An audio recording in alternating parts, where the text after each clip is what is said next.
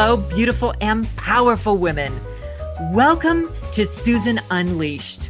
This podcast is for any woman who wants to live a gorgeous life on her terms and who knows that not only is being a woman enough, it is the key to everything.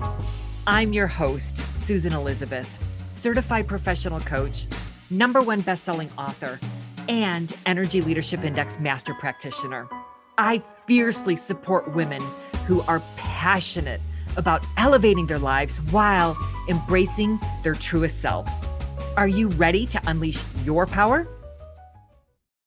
Hello, beautiful and powerful women. Welcome to this week's episode, which is about taking conscious, inspired action. Sometimes there's a resistance to action. Action is a very forward movement. It's a little bit more of a masculine in terms of, forward movement. We're going out, we're taking action. But I want it to become inspired action. We all know how to take action if we are in an emergency or an urgent situation. But I'd like us to reframe action and to take a look at it through the lens of being inspired and taking inspired action. So what does that mean? Inspired actions means living authentically as yourself as a woman, and then being inspired by what you're thinking and feeling, so that way you then go take action, take inspired action from that place of inspiration within you, from that being place, that authentic place within you, in whatever way that looks like for you. And then you're taking that action, which is that forward movement. And that's what we call inspired action. Sometimes we will encounter the dreaded, I don't know how to take action. And this is so normal. I know for me that I've experienced stuckness in my life. I didn't know how to move forward. I felt stuck in certain things briefly, and I felt very stuck on other things for years, actually. But there are ways forward, and I'm going to share some of those with you today here during this episode. So the dreaded I don't know how, that will literally keep you stuck. And it's fine that you don't know how. But what I'd like you to do when you recognize that is reach out for help. So you can reach out for help to a life coach, of course, because I believe in life coaching. You can reach out to help to a mentor, to a colleague, to a friend, to a family member, to whoever feels right for you, versus just not taking any action when you feel stuck or you don't know how. Because sometimes we don't know how to get there until we actually arrive at their place, and then we look back and go, oh, that's how I did it. But yet we might not have ever known how, or been given a formula, or even been able to figure it out until after we've arrived and we've been able to have that hindsight vision and see how we got to see how far we've come and actually how we did it. But the need to move forward sometimes can feel overwhelming and maybe cause a damper on allowing you to take that very next first step towards that forward movement of action or inspired action. And we might even feel overwhelmed by it because we start getting all up in our heads, and we go away from our heart space and that place that is within us as women, and in that intuitive space. And then we might feel disempowered because we're living in a state of overwhelm and feeling like maybe we don't have a choice because we don't know how, and things are defined by what is outside of us versus what is actually inside of us, because nothing can really define you from outside of you. You get to choose what allows you to define you, and they can be your own thoughts, or you can take on things from others and allow it to define you or redefine you. But I think it's changing and choosing a different mindset and a thought that I will figure this out.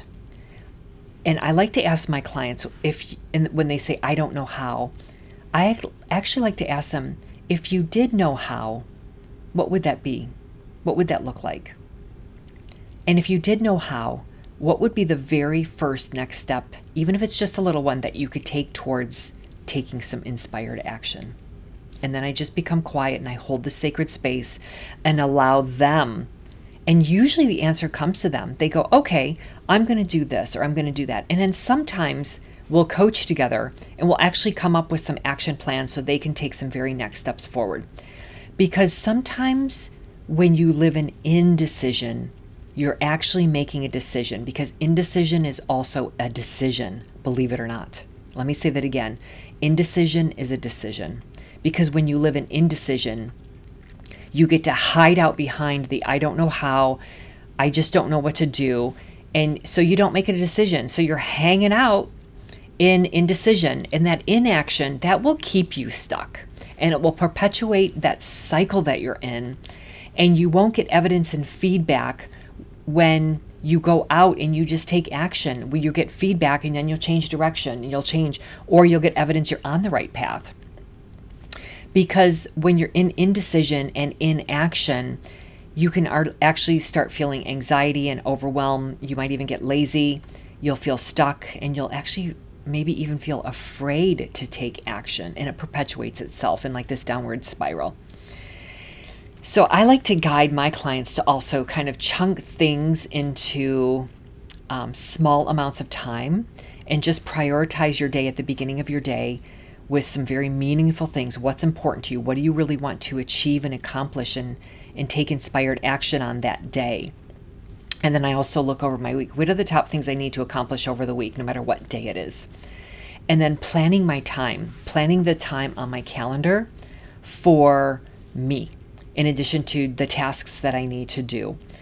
And then allowing that time and space to be in the state of maybe possibility and a little bit of the unknown with the I don't know hows, but taking conscious action and inspired action when you design and plan your calendar, and you write into your calendar and you design the outcome in that time slot, you will be sure that you take the action and you will achieve the results that you want. So many people just put the meeting notice on their calendar, but when you design in the outcome that you want from the meeting, or the outcome that you want from the time slot, you will have better results in taking action. So let me give you an example. When I design my day, I design in time for me, and I design in time for exercise, I design in time for thinking, I design time for visionary work and creative work. I will also design in time for my tasks or to accomplish things. And I always will put the outcome. If it's a meeting, is it a decision on what to do for X or Y or Z, or A or B? If it's a meeting around a vision and a strategy, do we need to be aligned on the strategy, or do we need a decision and an outcome on a strategy, or do we need next steps? Whatever it is, think about the outcome that you want and design that into your calendar, because that will enable you to take action and to feel that sense of accomplishment for those action items that you're actually taking.